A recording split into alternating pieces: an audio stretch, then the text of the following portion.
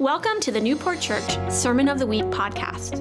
Newport Church is a non-denominational, spirit-filled church, part of the Dove International Apostolic Network of Churches and Ministries.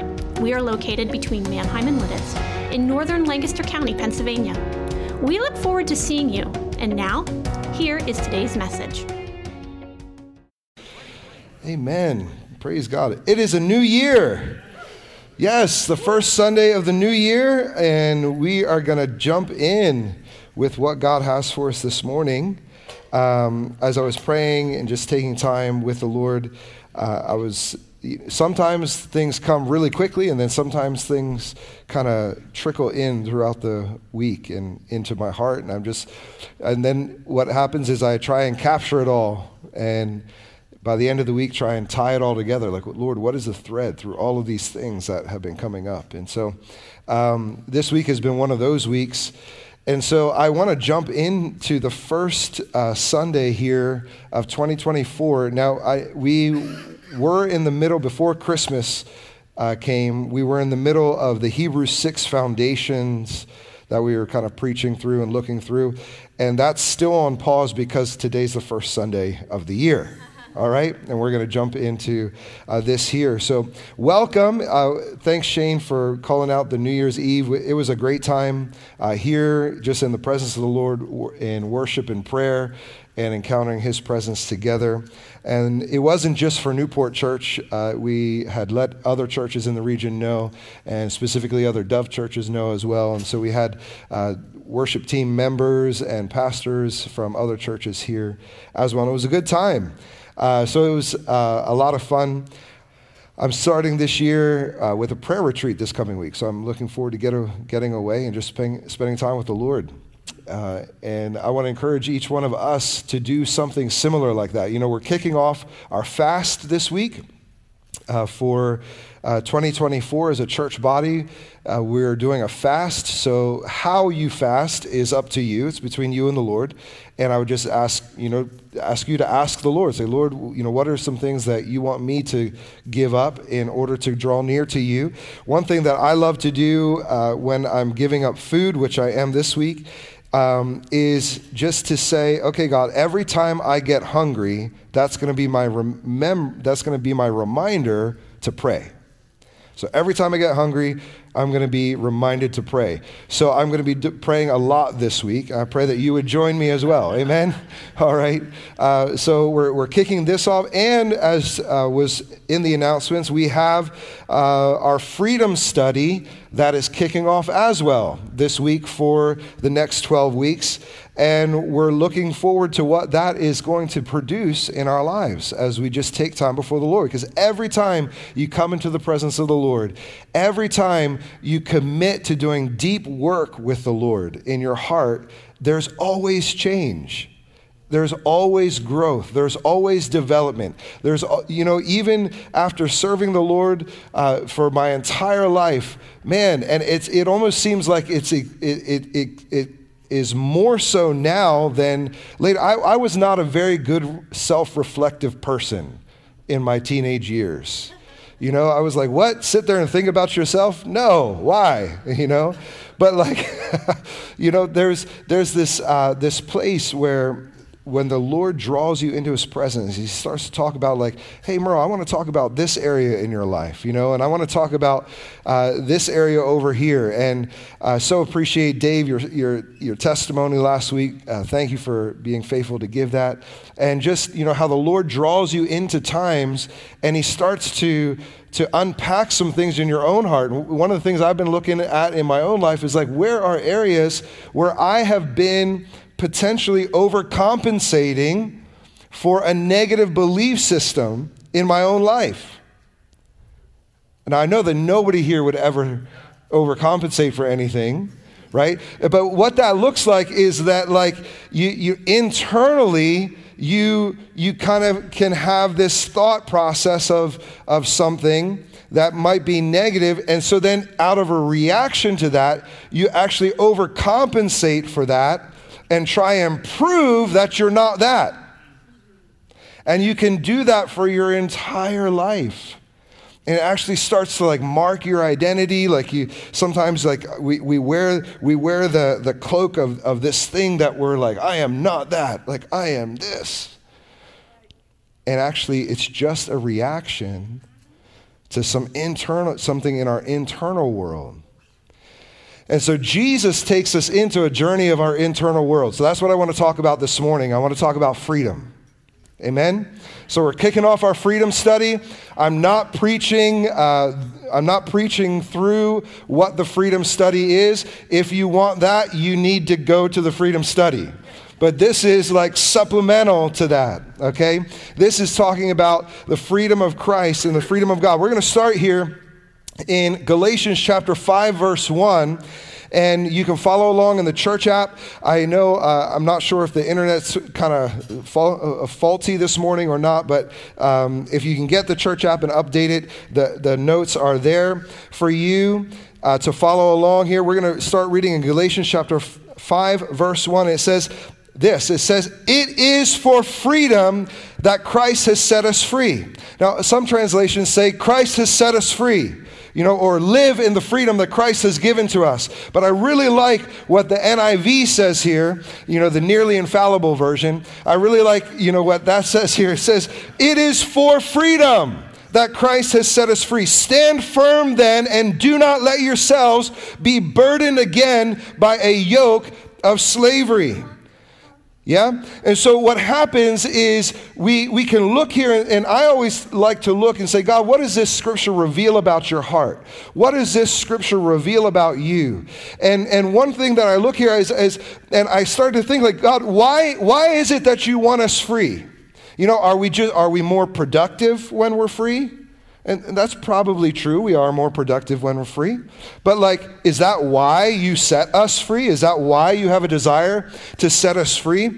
And I had to come, as you look through Scripture, I had to come back with the realization that no, it's not for a greater productivity. It's not for something that He can get from us. Is that God sets us free because God loves freedom. He loves freedom. In fact, He loves freedom so much, He gives us the freedom to walk away from Him.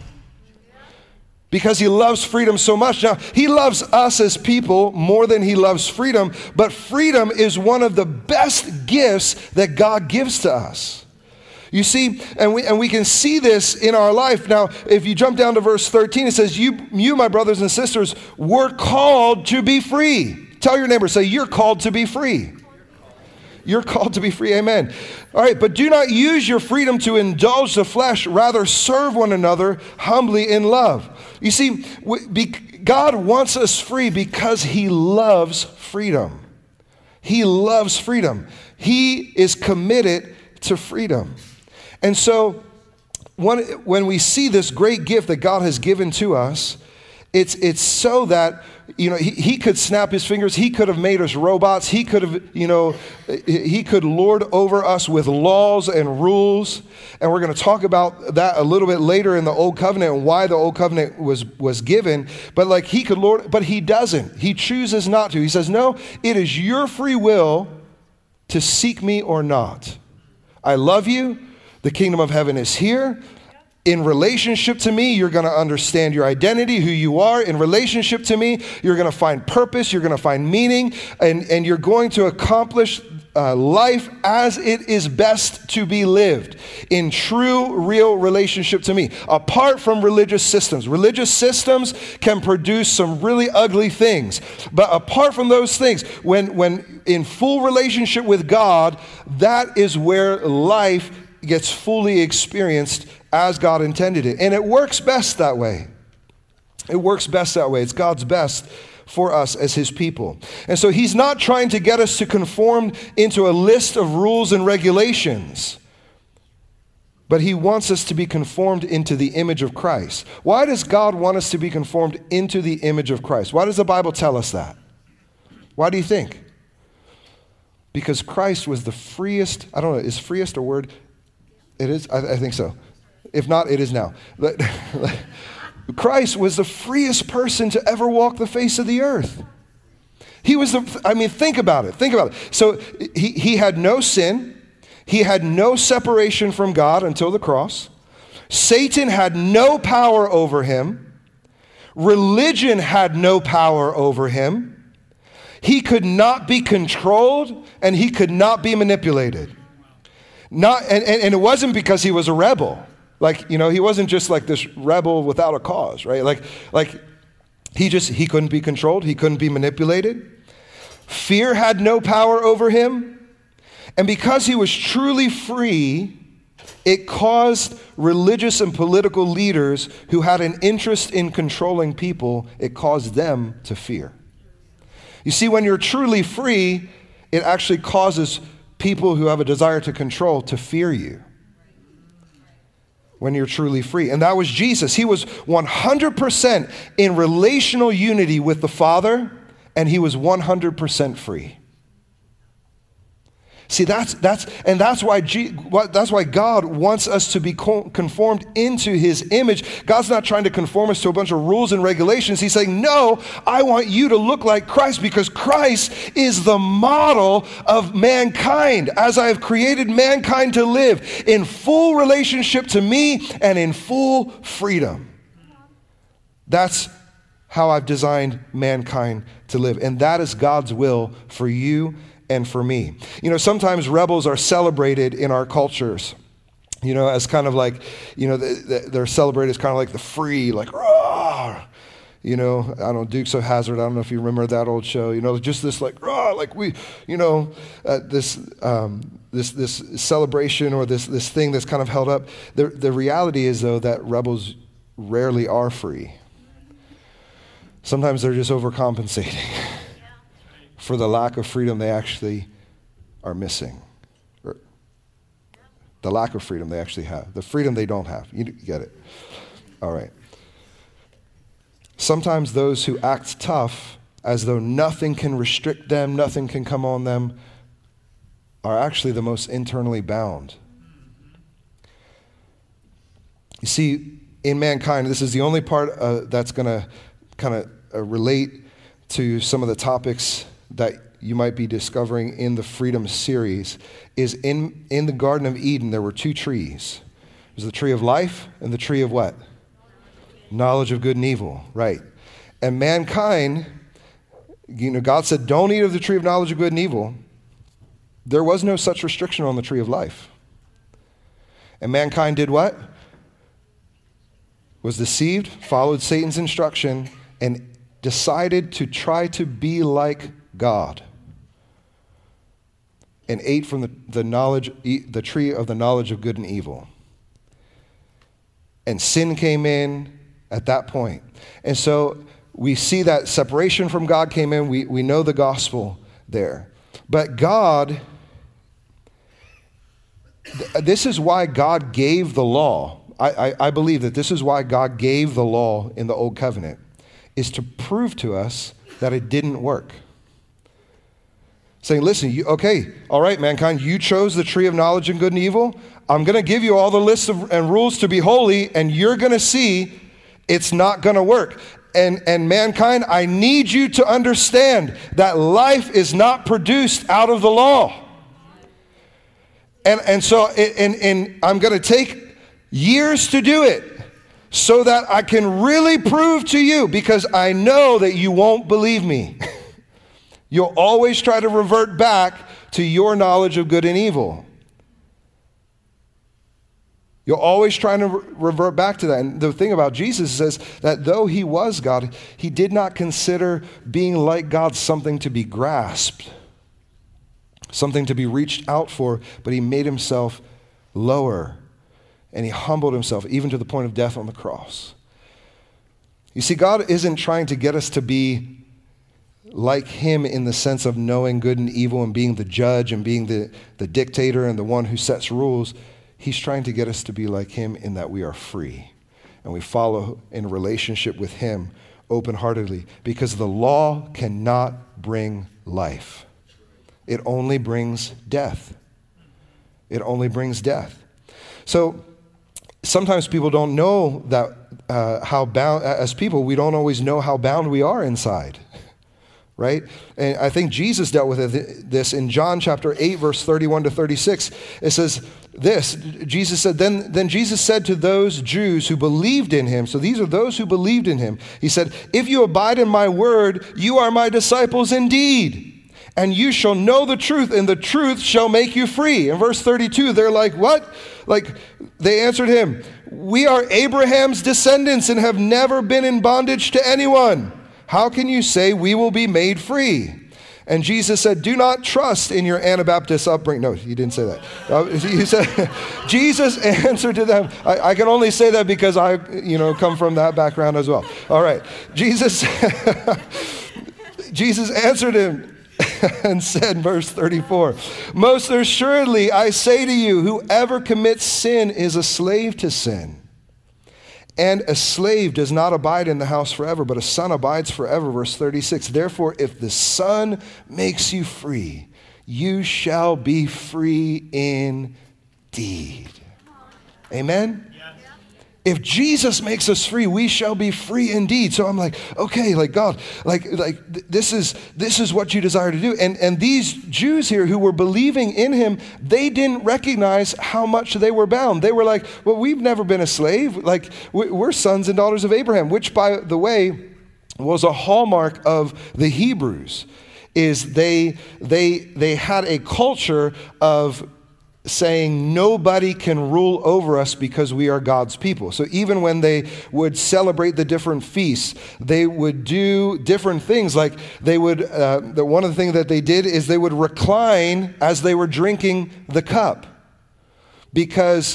and it was a statement to everybody, and they taught all their children to do it, is to recline as you're drinking the cup. Now, we had communion here this morning, and the Hebrews would do something similar, is they would recline in the feast at the taking, because only free people could recline. And if you were a slave, you had to be at attention, because you were the one serving. And so they would teach their children to be, like saying, hey, we are free. Like we get the right to recline, no matter what you go through in life, no matter where you are, no matter who's afflicting you, right? And they taught them to be free. And so this is the mentality here of these men and women who are believing in Jesus, is they're like, we've never been a slave to anybody. How can you say that we will be free? We're already free. And Jesus actually has to show them that internally, externally you might be free, but internally you are bound. Now, this is crazy because these Jews, they were under Roman occupation. Right? But they still carry themselves as free people. And that's because that's the ultimate goal of God, is that we carry ourselves as free people. And so God allows us, and he wants us to stand in our freedom. But Jesus says, listen, I need to show you yourself first here.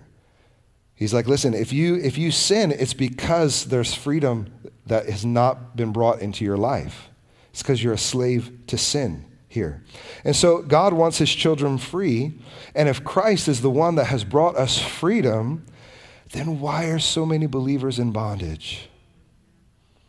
Why are so many believers in bondage? And that's why we're launching into the Freedom series, because and this is a no guilt, no shame message here this morning. Amen? All right? But there is ways to be free in Christ. That's what we're saying. So if you struggle with something, if you like me have realized, man, where are areas in my life that I'm overcompensating for internally, like in my internal world, right? Like those are areas that I need to be free in. Amen? And so there's no shame, no guilt here, but God wants us to stand in freedom. He wants us to live free. So our heart is that, hey, the children of God are free of sin, free of addictions, free of fear, free of insecurity. Man, that's a big one. Insecurities are huge sometimes. Fear of failure, being free of fear of failure, being free of shame and guilt, being free of overcompensating in our lives. Sometimes ways of thinking that hold us in bondage were handed down to us from parents and grandparents. There's this funny story of a lady who, she was a young lady, got married, and she was going to cook, the first Christmas ham for her husband. And she gets this nice, expensive honey-cooked ham out of the freezer, thaws it out, all that kind of, or I don't know if it was freezer. Do you freeze really high-quality ham? Probably not. Anyway, okay, moving on. So she gets it out and was going to make this ham, and the first thing she does is she cuts the end off and puts it on the side. And her husband's like, why'd you do that? Why'd you cut the end off of the side of the ham? Like that's terrible. Like all the juices are going to come out and all that kind of. She's like, well, this is what my mom always did. And he's like, well, no, my mom never cut the end off of our ham. Like, why did you do that? And so I don't know. I'm going to call my mom. She calls her mom. Like, why did you always cut the end off our ham? Because my husband's saying I shouldn't do it. And she said, well, you know what? I don't know. This just my mom always did that too. And then they finally call up grandma. And what happens is grandma says, well, way back then we had tiny little ovens. And the pan, the ham was too big for the pan, and so we had to cut the end off and put it on the side to be able to fit it in the oven. And so that was just something that was passed on down through, and it was, and sometimes we get handed things in our lives. Sometimes we get handed mentalities or thought processes in our lives. Sometimes it's a lack of trust, or we don't trust leaders, or we don't trust other people, or certain races or whatever. Sometimes it gets handed down to us in our life, and yet it's in there. It winds up holding us back. It winds up actually affecting our lives today.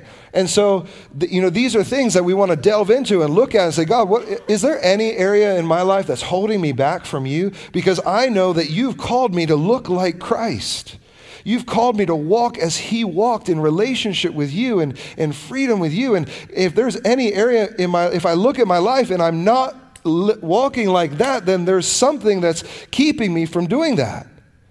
And God, would you reveal that to me? So this is like I said, this is not a guilt or shame area of, message this morning. It's just like, hey, God wants us free. He wants us living in freedom, right? There's something else, sometimes inadvertent things wind up holding us back.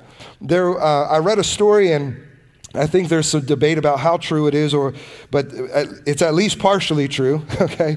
But it's about engineers for the rocket boosters that go on the space shuttles.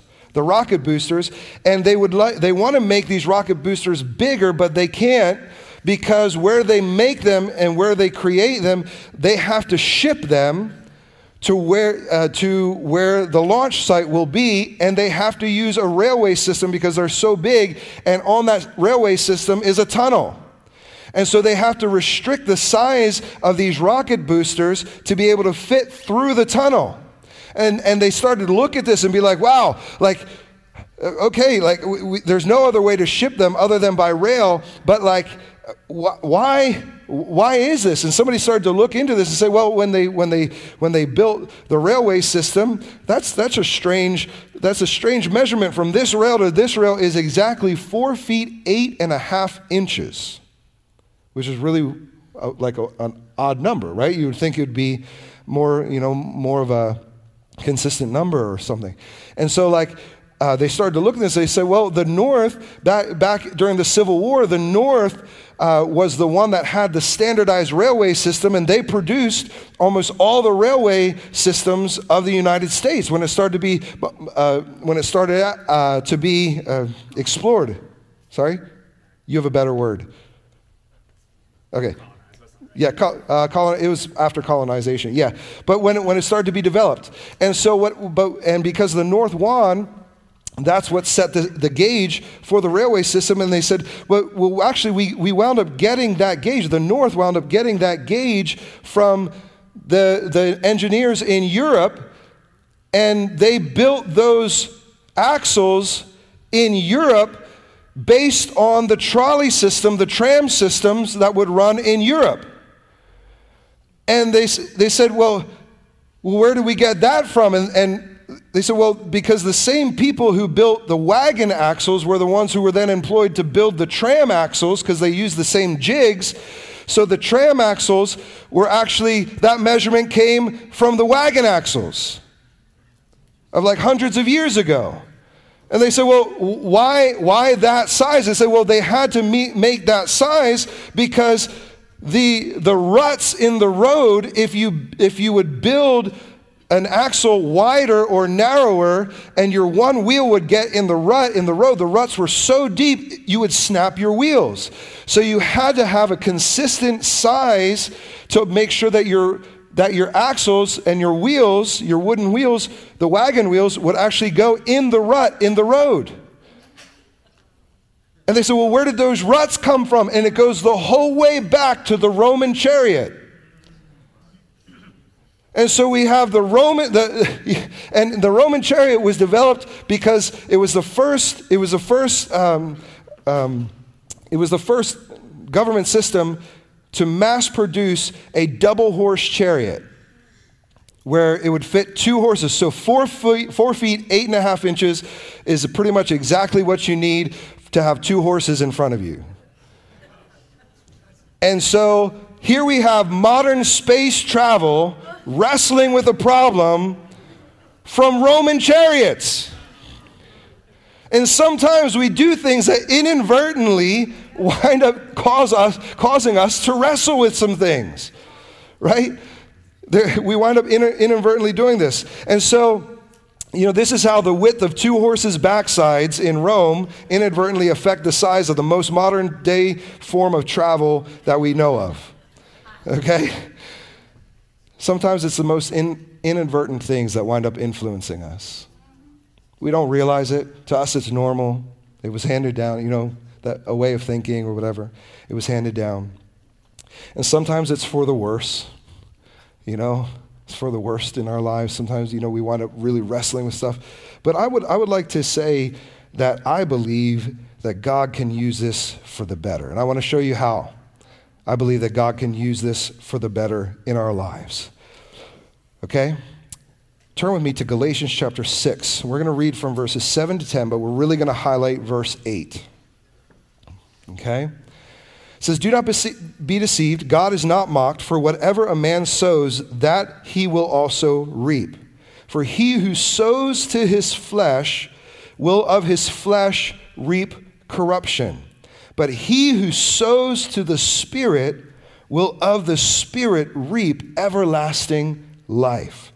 And let us do not grow weary while doing good, but for in due season we shall reap if we do not lose heart. Verse 10, therefore, as we have opportunity, let us do good to all, especially those in the household of faith. Now, back up here to verse 8.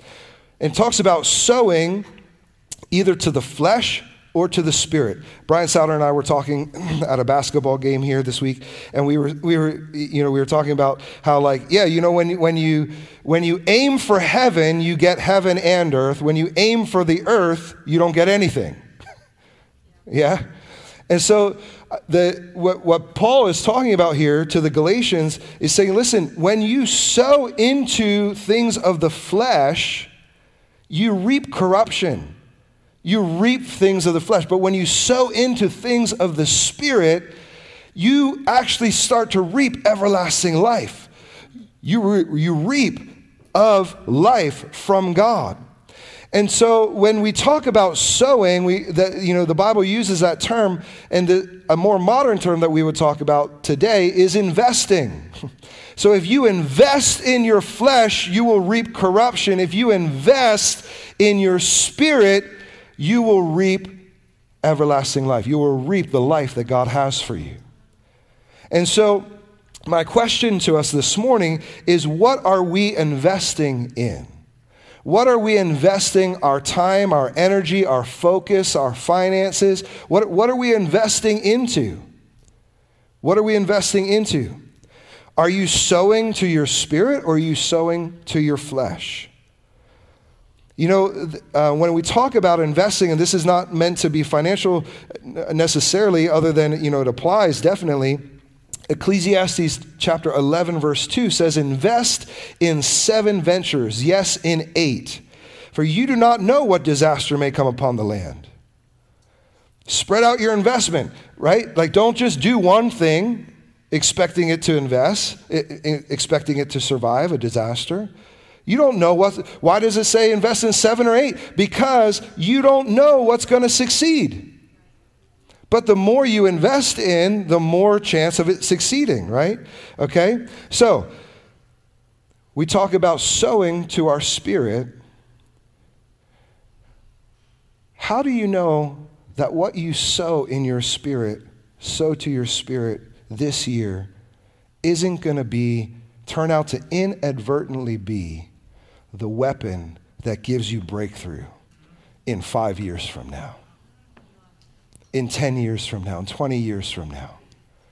How do you not know that what you inadvertently just have an opportunity to be a part of, there's the Dove Leadership School, the Dove Global Leadership School, there's the Freedom Curriculum, there's life groups that are happening, there's worship teams to be a part of, there's church plants that we want to see church plant. You can just, we have all of these opportunities. How do you know that one of these things isn't going to give you the tools for breakthrough a year from now? And you might just inadvertently do it, right? You might just inadvertently do it. And this is why I'm saying that I think God can take this principle of what you do inadvertently and flip it around and make it a good thing.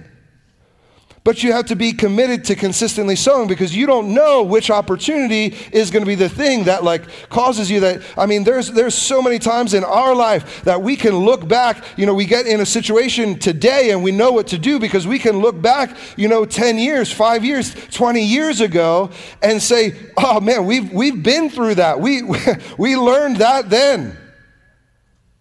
And though that hardship or that commitment that we made then, we didn't always understand what we were doing then. We didn't know, it was the 7 or 8 things. It was like, yes, God, we're in. We've given you our yes. And it winds up inadvertently being the thing that can cause the most breakthrough in a current season of our life. Good word, babe. Yeah? And so there's this thing where now this is sometimes what we do as Christians is we, not these Christians here. This is, some other Christians. We sow in one area. I'll sign up for that, right? Or I'll go on a missions trip and then you go and have a radical experience, you come back and then you don't sustain it. Why? Because it was just one area. You don't know what will prosper, what will see. But the Bible talks about sowing to your flesh or sowing to your spirit. And so I would love us as Newport Church to have our hearts set on sowing to our spirit, saying, God, every opportunity that you give, that you place in front of us, that we have the opportunity to take and you give us the strength to take it, we're going to take it. We're going to do it. It's not just going to be one area. It's just, you have our yes. You have our yes. Before we know what we're signing up for, God, you have our yes, right? And so that's how God, I believe, can take this and flip it around. And, I think there's, have you ever really, all of you are old enough here in this room to really kind of look back over your life and remember some decisions that you really wrestled with. Should I do this or should I do this? Should I pursue this degree or pursue that degree? Or should I invest here or invest there? Or should I go to school there or there? Right? And at the moment, you think this is the biggest decision of your life. Right? And then you get 10 years down the road and you can't even remember, because it wasn't as big of a deal as you thought it was.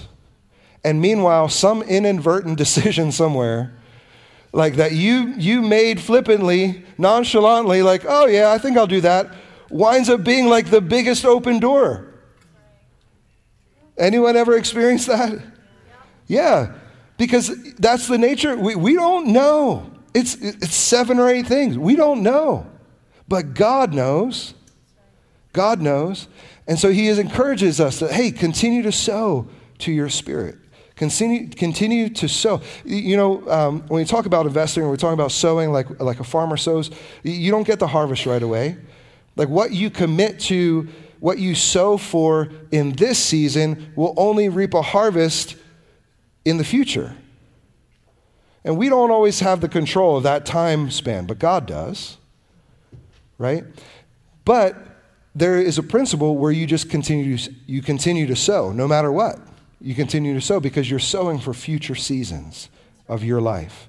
You're sowing for future seasons of your kids' lives, of your grandkids' lives. Amen.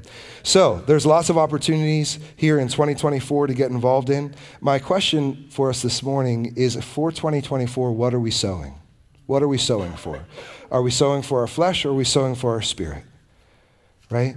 If we're just living for our flesh, we're putting our time, energy, effort, focus, intentionality, finance, all that kind of stuff into our flesh, we're just going to reap fleshly things. Yeah? Now, Sheree and I, we've been privileged to go on some pretty good holidays, but guess what? Those holidays are over. Right? Not that we won't take any more. Right? But like you get back from like a week at a great holiday, which is awesome, by the way, to get off and rest, and that's fine. But there's an ending point to that. It's over. Like that, like, oh, it ended. It was a great time, but now it's over. But the things we sow for are in our spirit to follow God are eternal. And they have lasting impact and lasting fruit. I'm not saying that you don't take holidays, okay? That's not what I'm saying at all. But what I'm saying is, what do we orient our life around? And so for 2024, what are you sowing for? What are you investing in? What are you investing in your life? Maybe you're this last year, looking back, maybe you had a change of season. Our lives go through different seasons. We're in high school, and then we're in junior high, and then we go to high school, or we're in high school, and then we go to college, or go into the workforce, and then we're kind of in that young adult stage, and then we start to buy things like houses or properties, right? We get married and have relationships, or we pursue a career, and we start to achieve, big things in our careers as we get older, and we go through different seasons. And then we have kids. Some of us, have kids, and then those kids grow up, and then we don't have kids in our house anymore. We're kind of in the season where our kids are out of the young kids stage, and I'm like, this is so nice. Praise God. Because we love. I love the personalities of my children, right? Do you know what I mean? Like, they just grow and they actually have a cool personality. So, that's the stage we're in. But someday, those kids are gonna move out, right? That's the goal anyway. So and then then you go into the the grandparent stage, and then you have the great grandparent stage, and you have the retired stage, and where whether you actually retire or not, pretty much you can just do what you want. And we all have different stages in our life, but in every stage, this is my encouragement, it's important to remember to sow to our spirit, to sow for the things of God in our spirit. No matter what stage you're in, you're young, you're just moving from one school to another, sow into your spirit. Sow into God's purposes for your spirit. You're more advanced in those stages, sow into your spirit. Sow into what God wants to do in your spirit. Listen, you might be 60, 70, 80 years old. You're not done. You're still breathing. There's a purpose for you here on the earth. Amen? I mean, it's not time to check out. Right? What season are you in? And here at Newport Church, we have a lot of young families. Guess what? That means we have need for a lot of older mentors. Yeah? There's a purpose for every season of our lives. And I want to encourage you, my question to us this morning again is, what are we investing in? What are we sowing for in 2024? Hallelujah. Let's just take a moment and think on that.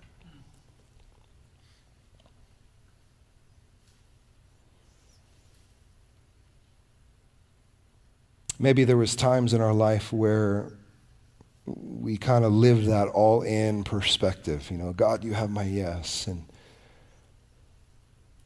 as life happened or circumstances happened, we wind up sometimes just kind of retracting that a little bit in our life.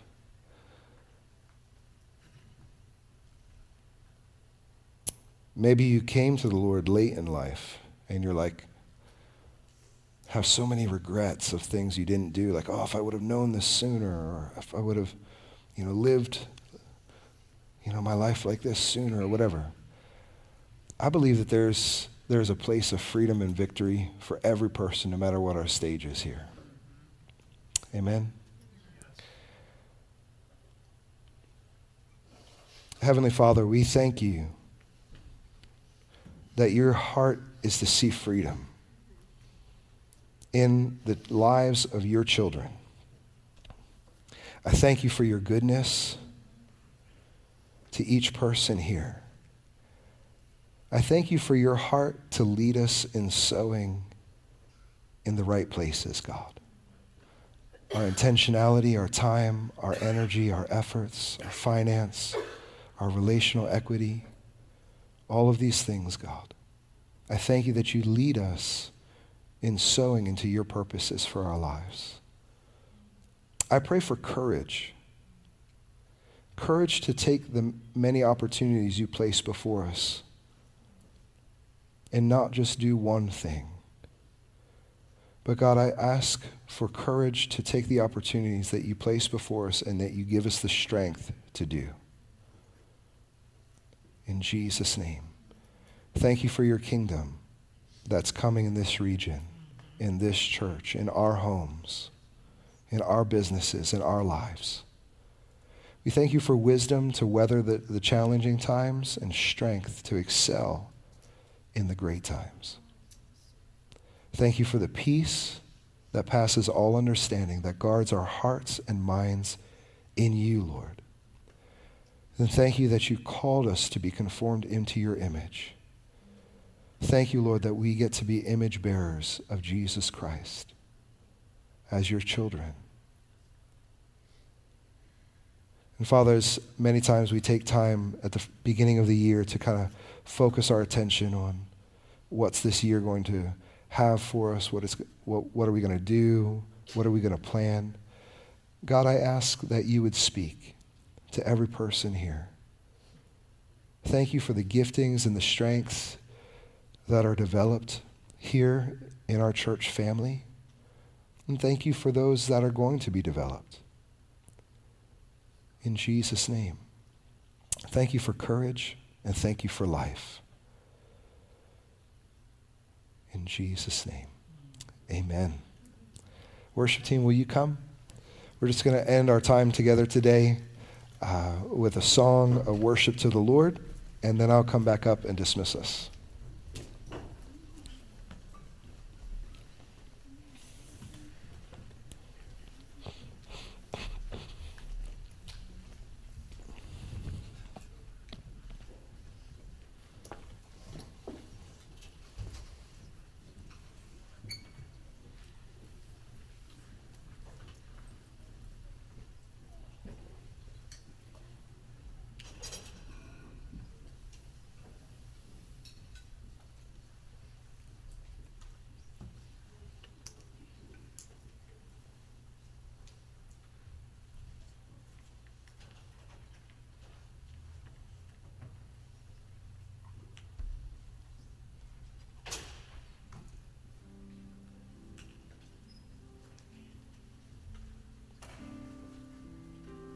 We can stand together.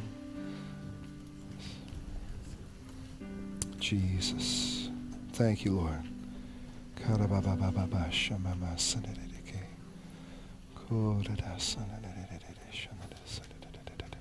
Spirit of the Lord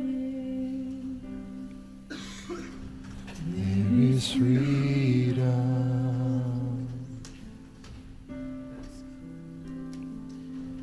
With the Spirit of the Lord there is freedom.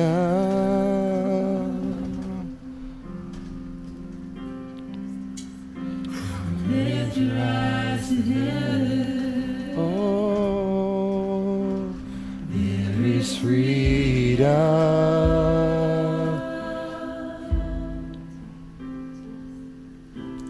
Lift your eyes to heaven.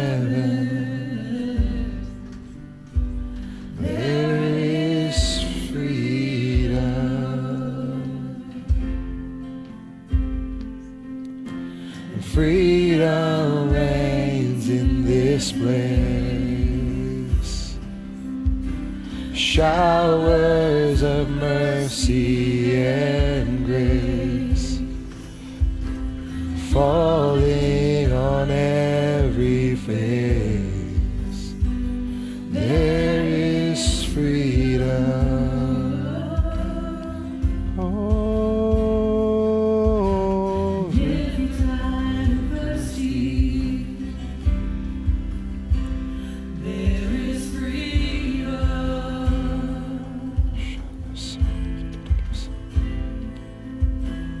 If you're tired and thirsty, oh, there is freedom.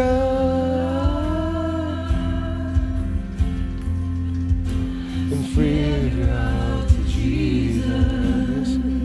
Oh, there is freedom.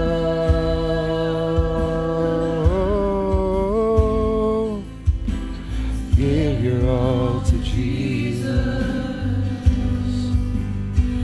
There is freedom. Yeah, oh, freedom reigns in this place. Oh, showers of mercy and grace falling on every face. There is freedom. There is freedom. Freedom reigns in this place. Showers of mercy and grace falling on every face. There is freedom. Oh, freedom reigns. Yes, Lord. Oh, of mercy and grace falling on every face. There is freedom.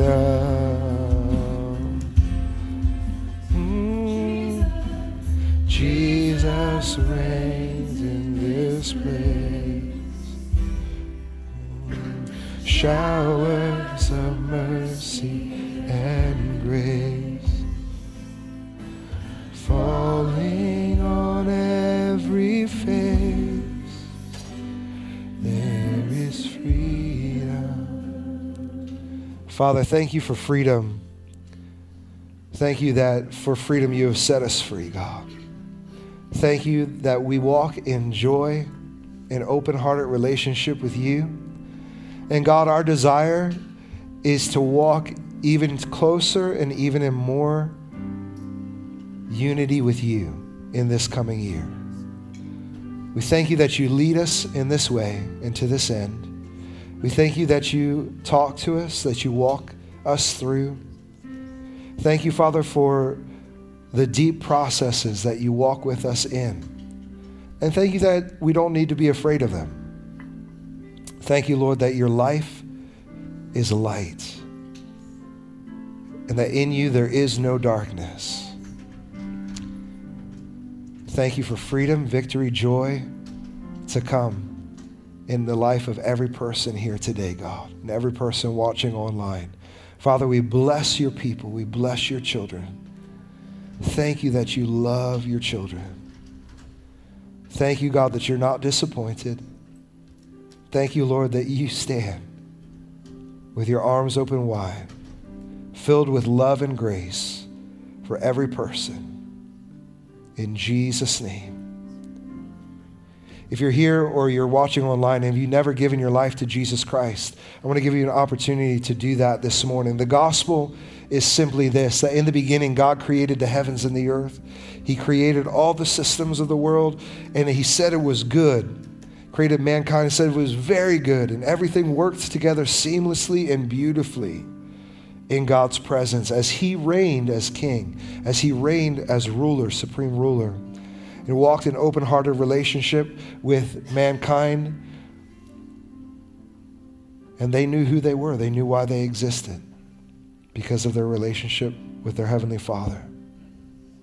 And then Satan came and led a rebellion, and in his rebellion against God, deceived mankind, and mankind followed in Satan's rebellion and disobeyed God's word, God's instruction. Because of that, sin entered the world and sin entered mankind.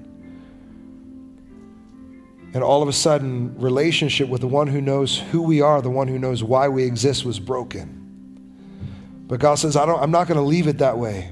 And he came, Jesus came to die on the cross, to pay the punishment, to take the punishment for my sin and for your sin, to pay the price so that we could be free.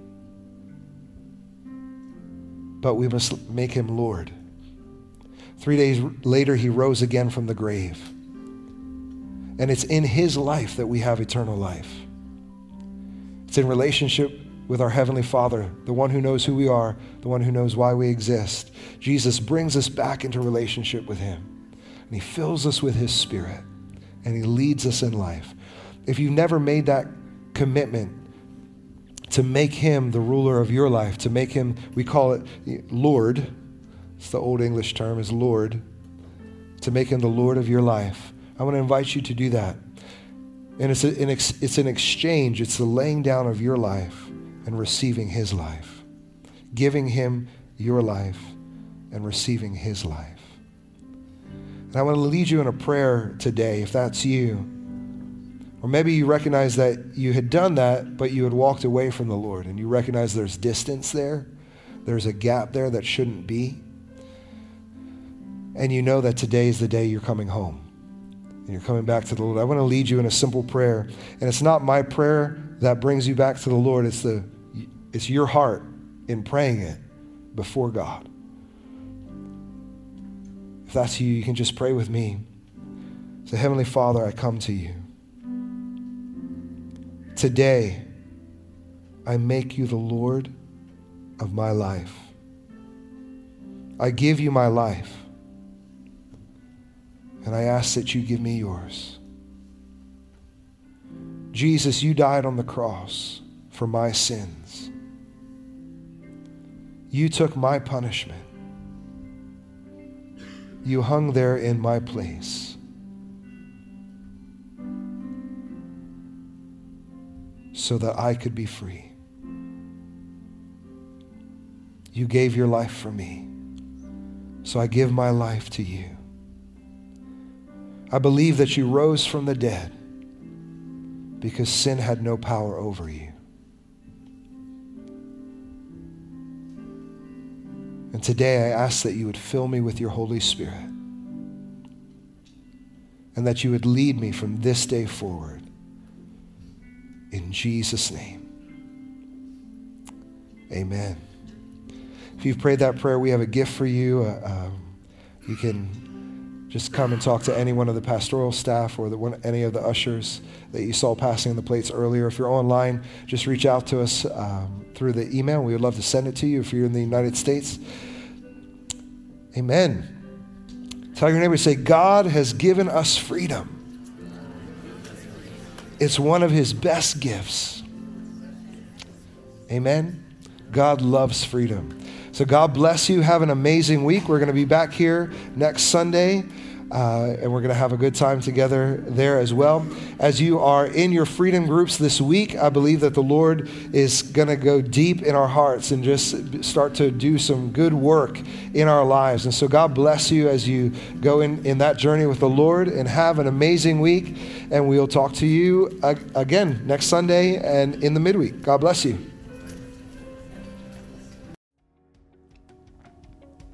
Thanks for listening today.